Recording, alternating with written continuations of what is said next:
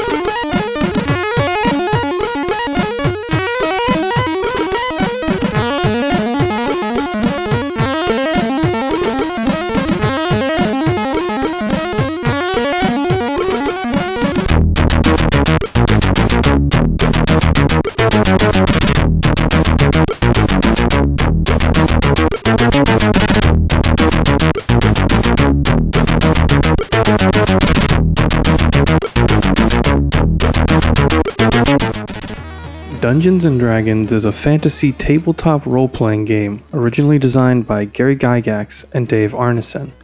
It was... No. Just kidding. Not this week. As much as I really enjoy making the deep dive episodes, I too need a break from the work that goes into them. This week will be returned to the free play format, but rest assured, I have picked some interesting tracks and I've tried to focus on some underloved consoles to feature. It's almost a kind of mini theme. You'll see what I mean as we go, but I've definitely picked some stuff that you don't hear from as often on my show. Case in point, bringing us in this week is the Commodore 64. From the game Night Hunter, composed by Jeroen Tel, this is track 3. Night Hunter was a cancelled port of the 1988 Amiga game of the same name. Originally developed by Ubisoft, the C64 version was scheduled for a 1989 release. Really, it was unclear if 1989 was when the game was shelved or the intended release date, but that's all I found to go off of. The Amiga version is a side-scrolling action platformer wherein the player takes control of the fearsome Count Dracula. You're equipped with the canonically appropriate ability to transform into a bat, and the generally nonsensical ability to transform into a werewolf. The game is a fairly novel perspective, letting the player act as the villain. Other than that, the only review of the Amiga version I could find had it rated pretty poorly. There's also a 1996 film called Night Hunter. The plot involves Jack Cutter as the last in a long line of vampire hunters. After killing a few vampires in an LA restaurant, he's chased both by police and by other vampires. From what I can tell, it's totally unrelated and just shares the fairly generic vampire-y name. As for the reasons for the cancellation, one article points out that Ubisoft continued making C64 games into the early 90s, so for years it was unknown why the game was scrapped. The coder of the game was a man named Guy Mill. He had previously worked on Ubisoft's Iron Lord. Allegedly, despite good progress on the development of the game, Mill was under a lot of pressure regarding the graphics and fixing some glitches. Well, apparently the demands were unreasonable, and Mill departed Ubisoft. As a result, Ubisoft simply decided to cancel the C64 version. As you can hear, Jeroen Tel is great with the SID chip, and if nothing else, the music was rescued from the ashes of this project. The whole soundtrack is widely available, and it's actually pretty robust for a C64 effort. Check out the rest of the OST if you like the C64 sound. Next up is a move to the Super Nintendo. From the game Super Gussun Oyoyo 2, composed by Kei Yamazaki, this track is called The Toughest Puzzles.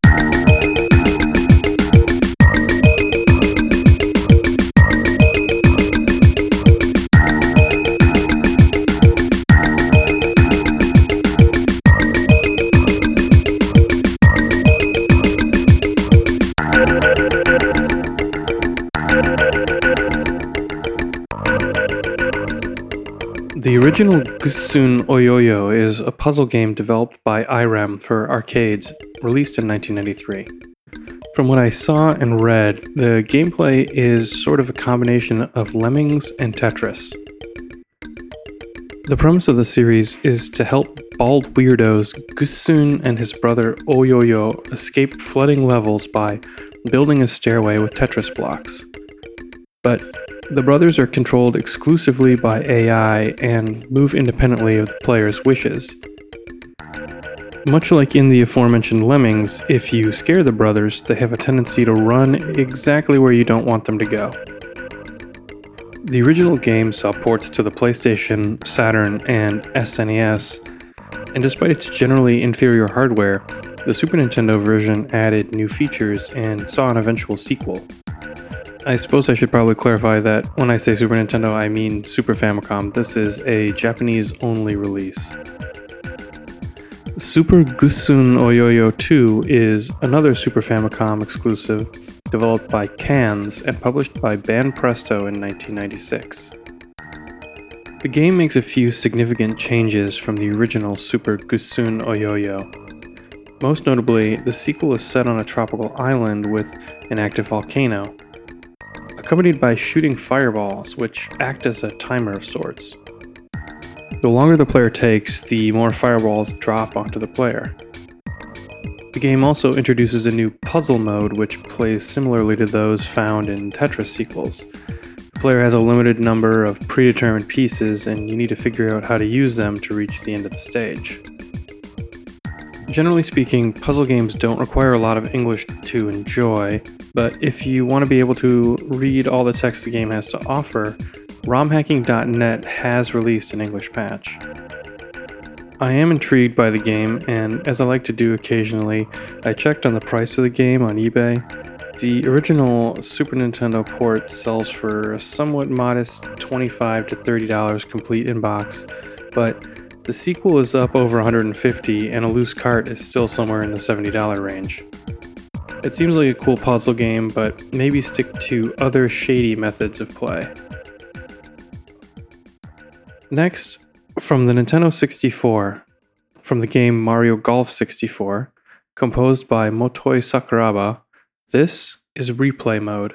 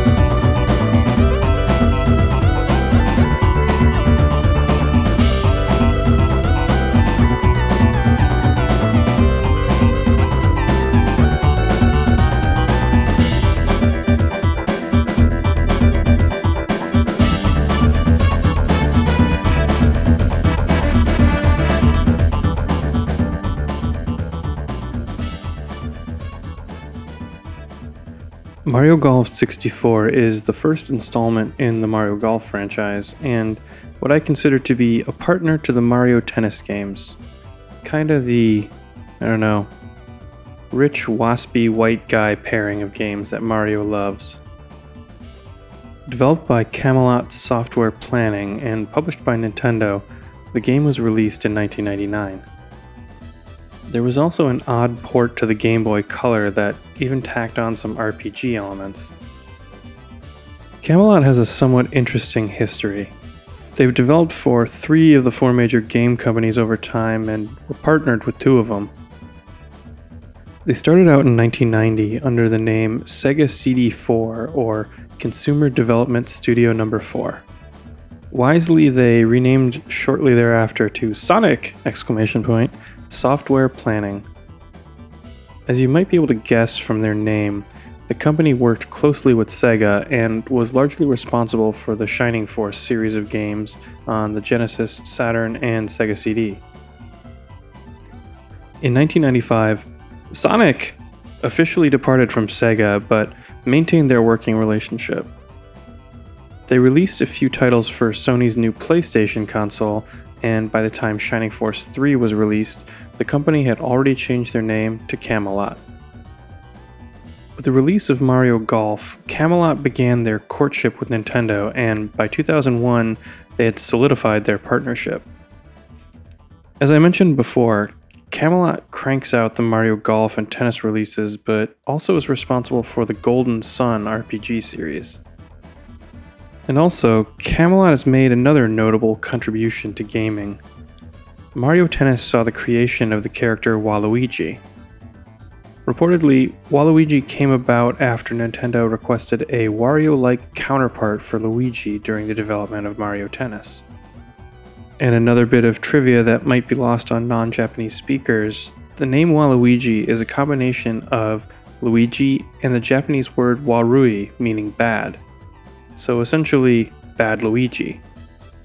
Well, I love wordplay and I love Japanese people that love wordplay, so aces in my book. I also read that Mario Golf uses Camelot's earlier Everybody's Golf engine. Everybody's Golf was one of the handful of PlayStation games developed by Camelot in the late 90s. I don't know enough about game development to say how likely this is, but I guess it makes some sense. Take a pre-existing engine, add some Mario characters, and call it a day, but like I said, I really don't know how similar the Nintendo 64 and the PlayStation development is, and whether that's realistic. And that reminds me, for whatever reason, Camelot opted to inject 9 or 10 new characters as playable golfers. Instead of drawing from the rich and ever so expansive history of Mario intellectual property, Camelot thought it would be better to use nondescript human characters.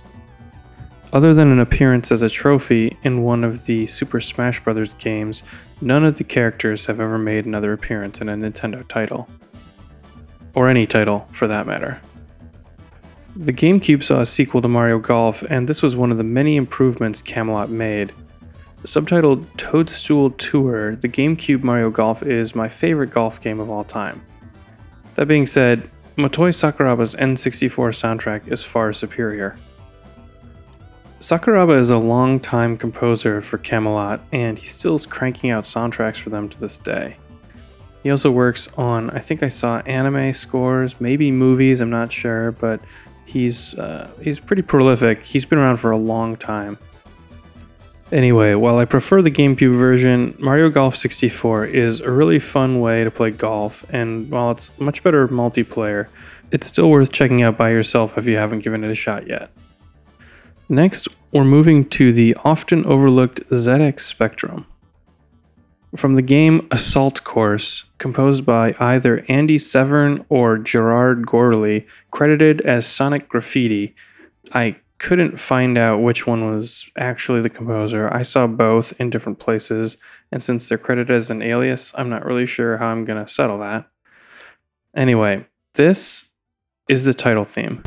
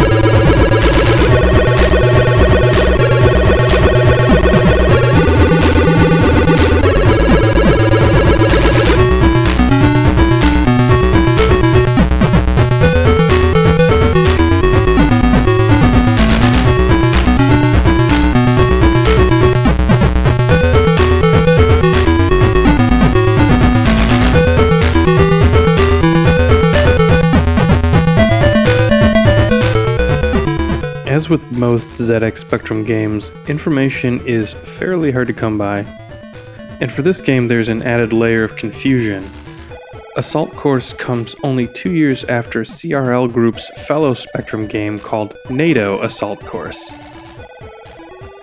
Also known as Assault Course Combat Academy, this game was a 1990 release developed by Brian Cross, Andrew Severn, Michael A. Sanderson, and the aforementioned Sonic Graffiti.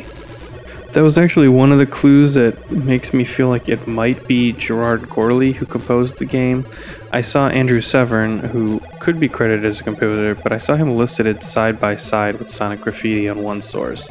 Seems like you wouldn't, list them twice and separately, but it's not confirmation, but that's kind of why I'm leaning that direction. The game was published by Players Premier and is allegedly inspired by the arcade coin-op game Combat School. I'm guessing most people are probably not familiar with any of these games, so I'll just tell you that it seems pretty accurate. Both of them involve military-styled obstacle courses that the player must complete. The basic concept of an assault course, or trim trail, comes from military training exercises. Apparently they were quite popular in the 70s. Those courses have enjoyed a bit of a resurgence in recent years. If you need help picturing the idea, think of a 10-foot tall wall with a rope to assist the climber. On TV, there's things like Ninja Warrior, which sort of spiraled from the idea behind these obstacle courses. And throughout the US, there's various things like Viking Monster Slay Run and Mud Monster Battler that seem to borrow from this concept. Interestingly, at least to me, the UK still seems to use the original assault course terminology. My Google searches were full of hits from courses across Europe, but mostly in Britain. Maybe we can get Michael Bridgewater to go and try one and report back. Or maybe just try the ZX Spectrum game. You have your homework, Michael. Continuing with today's theme of underrepresented consoles on the show, we're moving on to the Sega Dreamcast. From my memory, I think this might only be the second or possibly third track that I've played from the Dreamcast. And the first one I played was a crack, so it wasn't exactly making the most of the sound hardware. This comes from the game Rainbow Cotton. Composed by Kenichi Hirata, this is Town of Flowers, Permagon.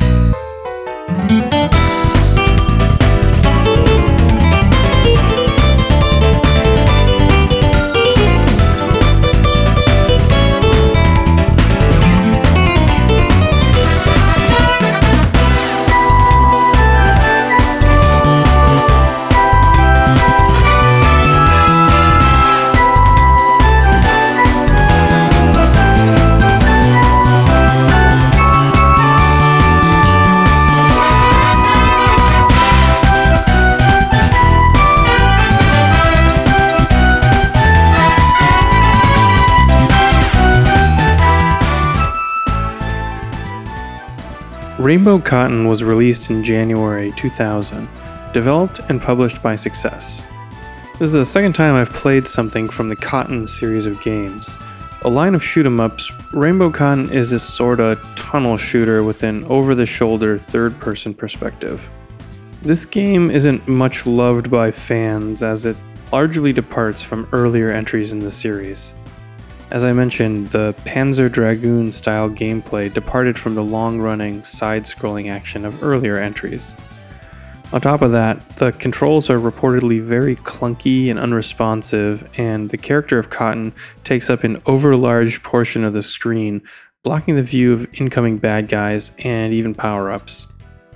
On the positive side, the world is bright and colorful and handles the Dreamcast masterfully. It keeps the game running at a full 60 FPS in nearly the entire game.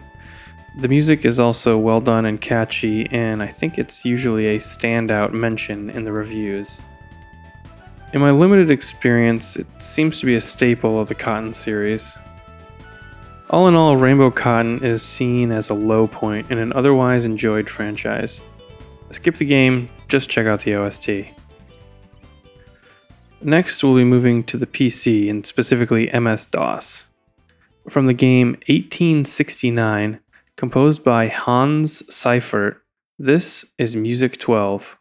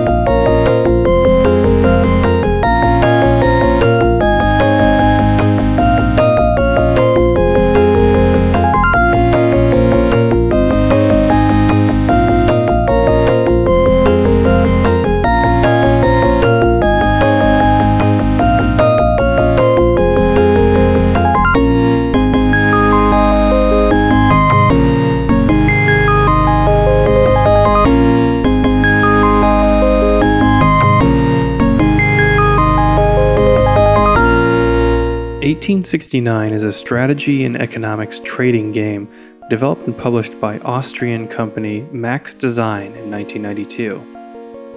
Released on MS-DOS, it was also ported to the Commodore Amiga. The music was composed for the Adlib OPL sound card. I was delighted to learn that there's a sort of fan page for the game. I'll link to it on the blog post for the episode. It's sort of a quasi-review, quasi-strategy, I don't know, you can see for yourself if you're curious. The game puts the player in the shoes of a newly minted 19th century merchant trader. Before you can set sail peddling your wares, you need to acquire a ship, crew, goods to sell, and plot your course. 1869 is a full-on simulation game and eschews action in favor of obsessive planning and charting. From the little I read, the fan site puts it best, describing the game as simple but not primitive. If you like immersive sim games, you can find the game readily available on abandonware sites, and it's said to run fine on DOSBox. And also, before I move on, I'll leave you with one of my favorite quote/screenshots in the game. I'll also post a picture of it on the blog. It comes from that earlier mentioned fan site. It's a guy wearing, I guess, some kind of military garb, and he says, "They urgently need tea for $41.70 per ton in London." There's something very charming to me about London's urgent need for tea. I won't be a meanie boy and try to come up with some things that Americans urgently need. Anyway, that brings us to our last track of the show. It comes from the Commodore Amiga. The astute listener may be thinking, why does he always play Amiga tracks at the end of the episodes? Well, simply put, they are long tracks. Generally speaking, I play something shorter and often upbeat to start the show and close it out with something longer and or slower. It just so happens that the Amiga liked to play long tracks. I'll maybe cover that a little bit more in the eventual Amiga System Focus episode. It is unfortunate because I don't always get to spend a lot of time talking about the Amiga games.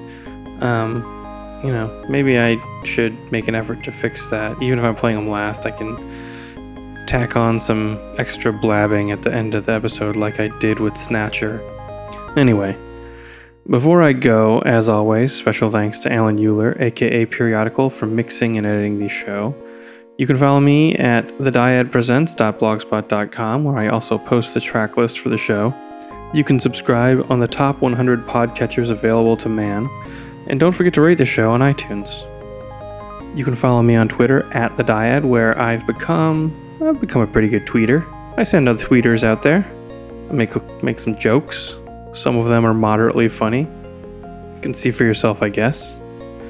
You can email me at thediadpresents@gmail.com, and there's a Facebook page and group you can find by searching for the name of the podcast or by @thedyad.